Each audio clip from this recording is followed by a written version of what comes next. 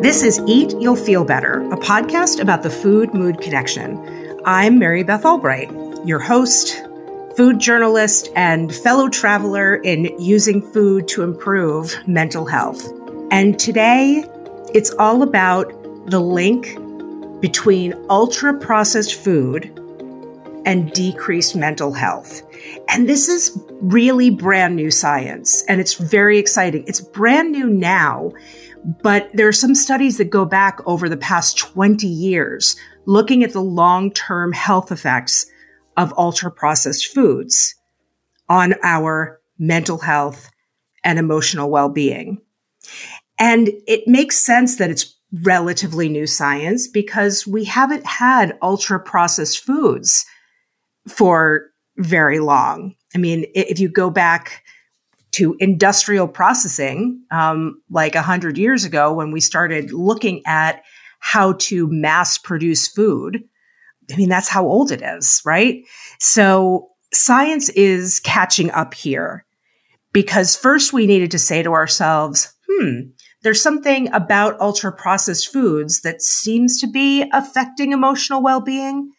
And then science needs to create the study and the protocol for the study. What are we going to look at? How are we going to do this in a way that conforms to the scientific method so that we can have real evidence-based science? And then you've got to actually do the study. And you've got to find enough people that it's a big enough study. So it's a lot of work here that's been done. But now, particularly just this year, there have been two really large studies that I'm going to talk about the link between how ultra-processed food affects our emotional well-being and our mental health.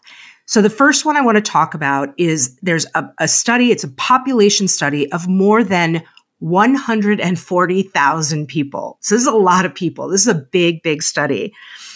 And the study found that frequent eating of fried foods, especially fried potatoes, is associated with a 12% increase in the risk of depression and a 7% increase in the risk of anxiety. Now, we all love fried foods, right? I mean, most of us do. Our brains, there's something that happens in our brains when we eat something that's fried that has that the juicy fat in it and the crackle, and the really pleasurable mouthfeel of something that's been fried. But we're starting to look at how whatever happens in the frying process, when you heat oil really, really hot, might start affecting our emotional well-being. Now, even more exciting study it was just published last month that involved more than 31,000 women and showed that those who ate the most ultra-processed food were 50% likelier to develop depression than women who ate the least amount of ultra-processed food. Now, no one in these studies is eating no ultra-processed food because it's very hard to stay away from ultra-processed food in this world. It is everywhere. It is really tasty. It is easy and often inexpensive. So nobody's eating no ultra-processed food in these studies. But this study I really love because it looked at women over the course of 15 years. It wasn't just a blip in time, right? It wasn't just somebody sitting down with 31,000 women and saying, okay, how much ultra-processed food do you eat? It followed them over the course of 15 years. And the people who developed depression and anxiety symptoms did not have those depression and anxiety symptoms at the beginning of the study. And there were particular increases in depression and anxiety when the ultra-processed food consumption included soft drinks, sodas, cola, with artificial sweeteners. So it's not just the thing that we usually think about, fat, sugar, salt, right? That when we think about eating those three things in that combination, the fat and the sugar and the salt, that there's something really just delicious about it that you just want to sink into that food. So the interesting thing is that even when there's artificial sweeteners, this link between depression, anxiety, and ultra-processed foods still exists. And the evidence continues to grow about the many ways that ultra-processed foods are linked with adverse health outcomes. And adverse health outcomes of many, many kinds, including mental health, but certainly not limited to mental health. So let's back up for a minute and define what we mean by ultra-processed foods and how it's different from foods that are merely processed food, right? Because most of the food we buy in the grocery store isn't just pulled from a ground and put on the shelf. I mean, you think about like spinach, right? If you buy spinach that's just like pulled from the ground, still has the roots on the bottom, I mean, that's not a processed food, likely. But the bagged spinach, it's still just spinach, but when it's washed and bagged, that counts as a level of processing. So look, it's not easy stuff here. It's confusing, and it's keeping us from, when you're standing in the grocery store and it's like, what's processed? What's ultra processed? I don't know. And you just like, to hell with it and go buy a pizza, right? We don't want the perfect to be the enemy of the good here. And as I said, in these studies, it's not that no one is eating ultra processed food at any given time.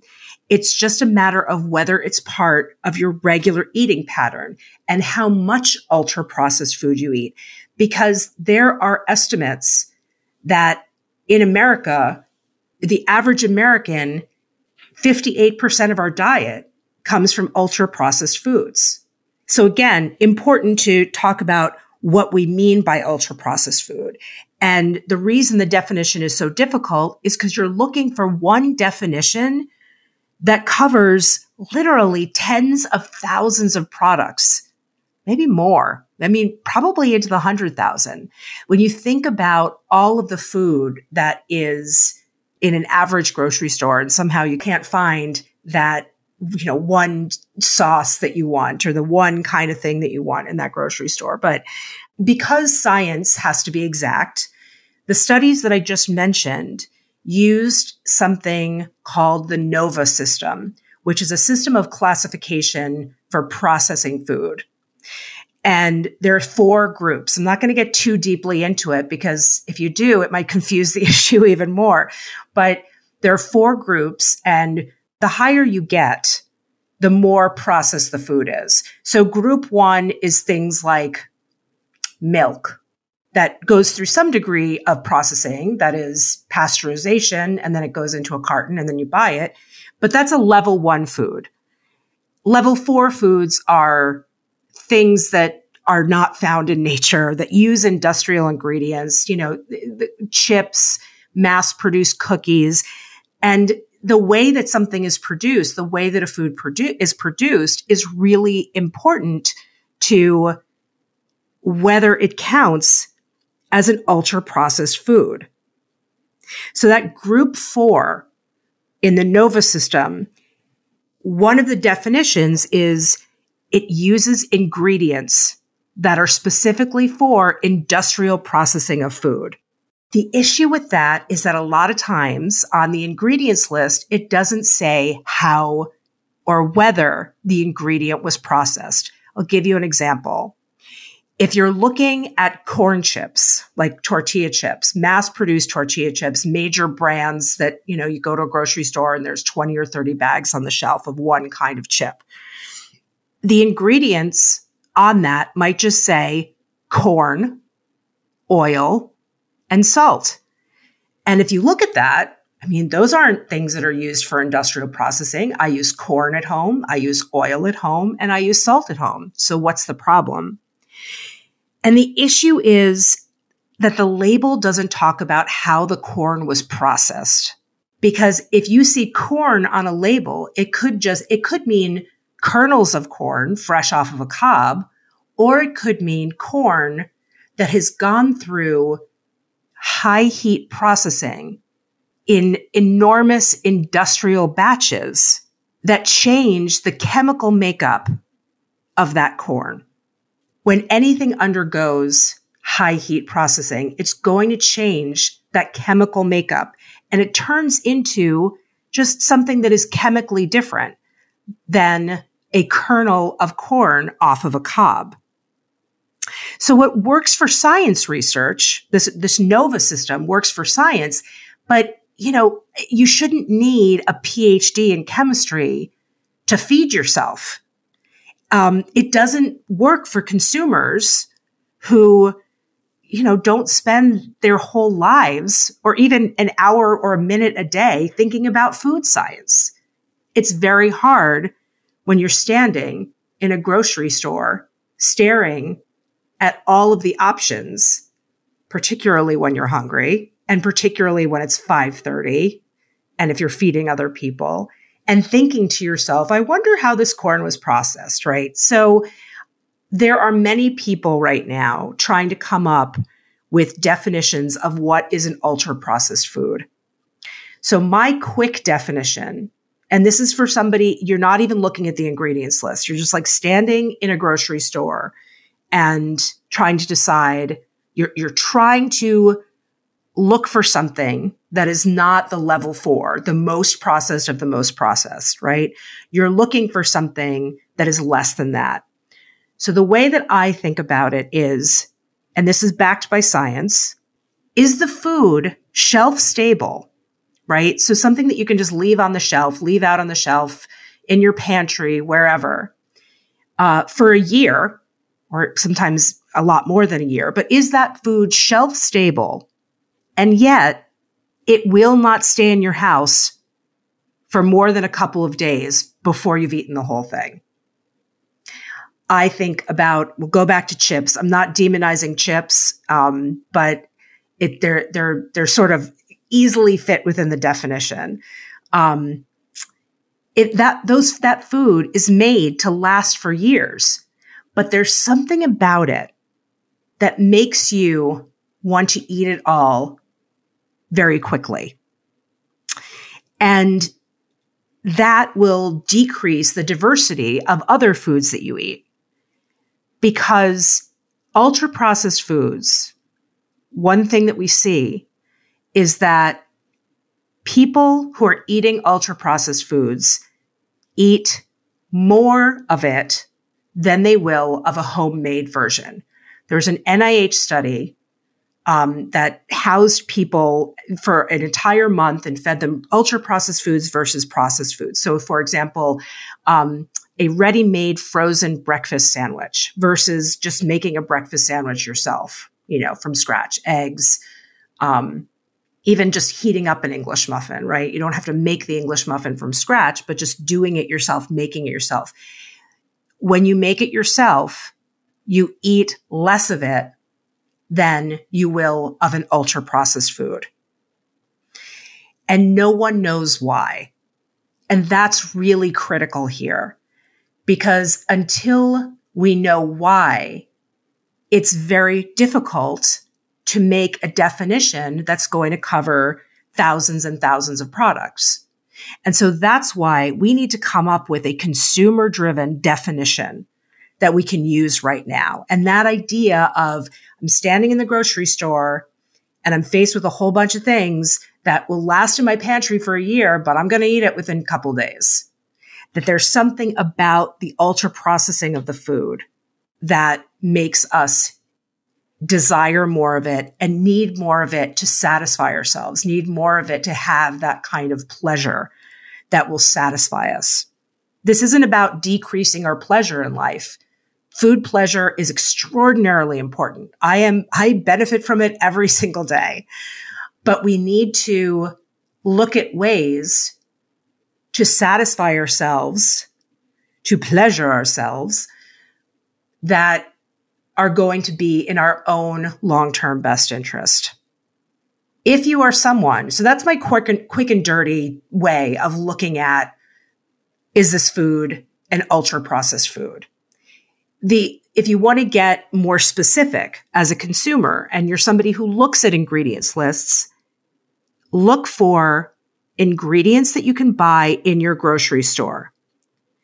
The product should have, every mass-produced product has an ingredients list on the back, and you can look on the back and see, are these things I could buy in the grocery store? Again, it's not always perfect, because if you see something that says corn and oil and salt, well, I can buy those three things in the grocery store, but the label doesn't right now cover how the corn is processed. So it's not perfect, but it's a really good way. Like, does this have ingredients that I could buy right now and make this at home? That's a really, really good way of looking at it. Not perfect. It's sometimes over-inclusive and sometimes under-inclusive. Like when you buy cottage cheese, it will say milk, and then it will have lists of bacteria that are in it. You can't buy the bacteria in the grocery store, but it's still like an excellent food for you. And that's why it's so, the conversation around ultra-processed food can be so confusing. And we as consumers need to really boil it down, because otherwise we're just at the mercy of the ultra-processed food industry and the government coming up with its own definition, right? So number one, ingredients you can buy in the grocery store. This is if you're somebody who reads ingredient lists. Number two, ingredients that are specific.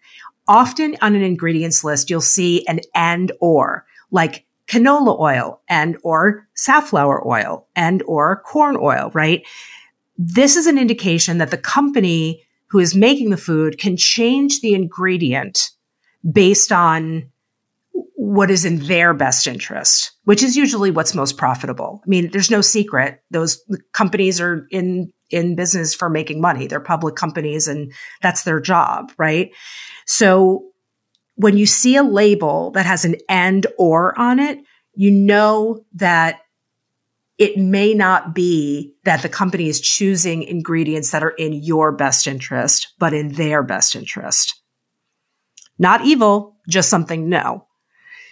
And the third interesting thing you can look at if you're looking at ingredients lists is just last month, the country of Colombia passed the first ever junk food tax in the world. And it's 10% now, and it rises to 20% by 2025. But in order to tax junk food, you need to define what junk food is. So Colombia, as well as a couple of neighboring countries, Ecuador and Peru, already had health warnings on ultra-processed foods. The food labels in their countries need to have something that says, warning, this is an ultra-processed food and it could be bad for your health. And the way that those countries define it is foods with a high content of added sugar and of saturated fat. So that's a working definition too, but that requires a little bit more, you probably don't have 3 hours to spend in the grocery store looking at labels. But, if every time you go to the grocery store, you take something that you normally buy and look at one label per visit to the grocery store, by the end of the year, by the end of next year, you'll have a better idea of what you're putting in your body. And it doesn't mean absolutely don't eat it. We're on Eat You'll Feel Better. We are staunchly anti-diet culture. So this is not a message that never ever eat ultra processed foods again. Look, if that's a possibility for you, go for it, right? But there is a reason that ultra processed foods exist. And we have 8 billion people in this world that we're trying to feed, right? So the food system is not going to go anywhere anytime soon. And just to look at why I choose ultra-processed foods sometimes it's just the easy choice. It's easy, it's convenient, they last a long time, it cuts down on cooking time. Like, there are all kinds of reasons why in the past 100 years, ultra-processed foods have completely changed our food system, completely changed it. And, allowed, for example, it's one of the ways that it happened concurrently that women came into the workforce, right? So I'm not, looking to go back 100 years and make the food system great again. We're trying to look at ways that we as individuals can shop and feed ourselves in a way that is in our best interest from a mental health and emotional well-being point of view. If you are someone who loves to cook and you want to cook every single meal from scratch every single day, I honor that. I celebrate that. I mean, my gosh, that's amazing. And I want to know who you are. Please email me and tell me what you're doing. But this is why I give a simple recipe at the end of every episode that is going to help you and help me, to be honest. I do it every week too, because I need that support as well. That help all of us to get involved in cooking just a little bit, in a way that will satisfy us in ways that ultra-processed foods just can't do. I'm constantly talking about comparing food and sex, right? But it is sort of there's a difference between having sex and watching pornography. And it feels the same to me as the idea of ultra-processed foods and then just making something for yourself, right? Because let's be honest, if my Italian ancestors if any of my ancestors walked into an American grocery store today, they would fall to their knees and praise God that there was so much delicious available food. It's a miracle. Whatever you think of, the effects of it, it really is a miracle. But like so many other things that started in the 20th century, we're seeing the effects of them in the 21st century. And again, we don't know the mechanism for why ultra-processed foods are linked with decrease in mental health and emotional well-being. There's some idea that when oils are heated very high, as I said, the chemistry, the chemical makeup of that oil will change.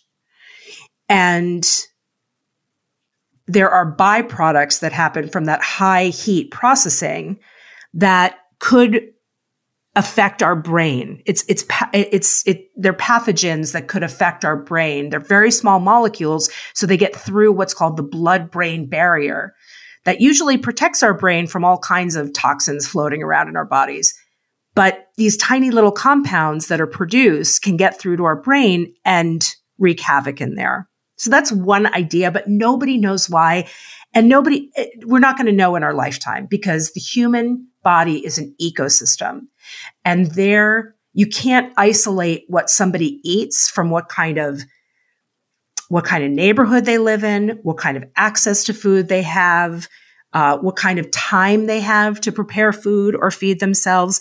So it's just, you can't isolate one thing. We're not going to know in our lifetimes what the mechanism is. But in the meantime, we know that these things, that ultra-processed foods, are linked to depression and anxiety and emotional well-being, particularly from these two studies that I mentioned at the beginning that just came out this year. So here's our one thing that you can do this week, that I will do this week, to focus on pulling away from ultra-processed foods in an easy way. And to me, one of the best ways to get away from ultra-processed food is to make your own soup. Now, hear me out on this, because you can do it in 15 minutes, I promise. But canned soup, to me, never tastes as good as homemade soup. There are things that are in a can that you're like, oh yeah, that's as good as, whatever I could make at home. Soup is not one of those things. I don't think I've ever had a can of soup that was as delicious as a homemade soup. They're super convenient. I have canned soup, but making your own soup is an easy, simple thing you can do with 15 minutes. So what I'm going to tell you about is what I call puree of any vegetable soup. You just get a saucepan. Doesn't have to be big. If you're making soup for one, it's fine. Heat up some oil, a little bit of olive oil, throw in some chopped onions, and then put in whatever vegetable you want to have. Puree of broccoli, puree of butternut squash, puree of carrot. Carrot's a really good one because you can just buy those baby carrots. You don't even have to peel or cut them. Like buy a bag of baby carrots, put that in with the onions and the oil, cook them for maybe like 5 minutes until they're tender, 5 to 10 minutes, and then add some water or chicken stock or a little bit of white wine if you want to, and then cook it for another 5 minutes or so on a low simmer, and put it in a blender and puree it. Add some salt and pepper. If you want to add a little bit of cream or milk, you can do that. It can be cream of carrot, cream of broccoli, cream of butternut squash, whatever. But that is that puree of any vegetable soup, that oil, onion, vegetable, salt, and pepper, and broth is a really great thing that I go to a lot. And it's getting cold, and I'd like to make that for myself, and I'm going to this week. So that's Eat You'll Feel Better for this week. I'm Mary Beth Albright, and until next week, let's remember, having food choices is a privilege. See you next week.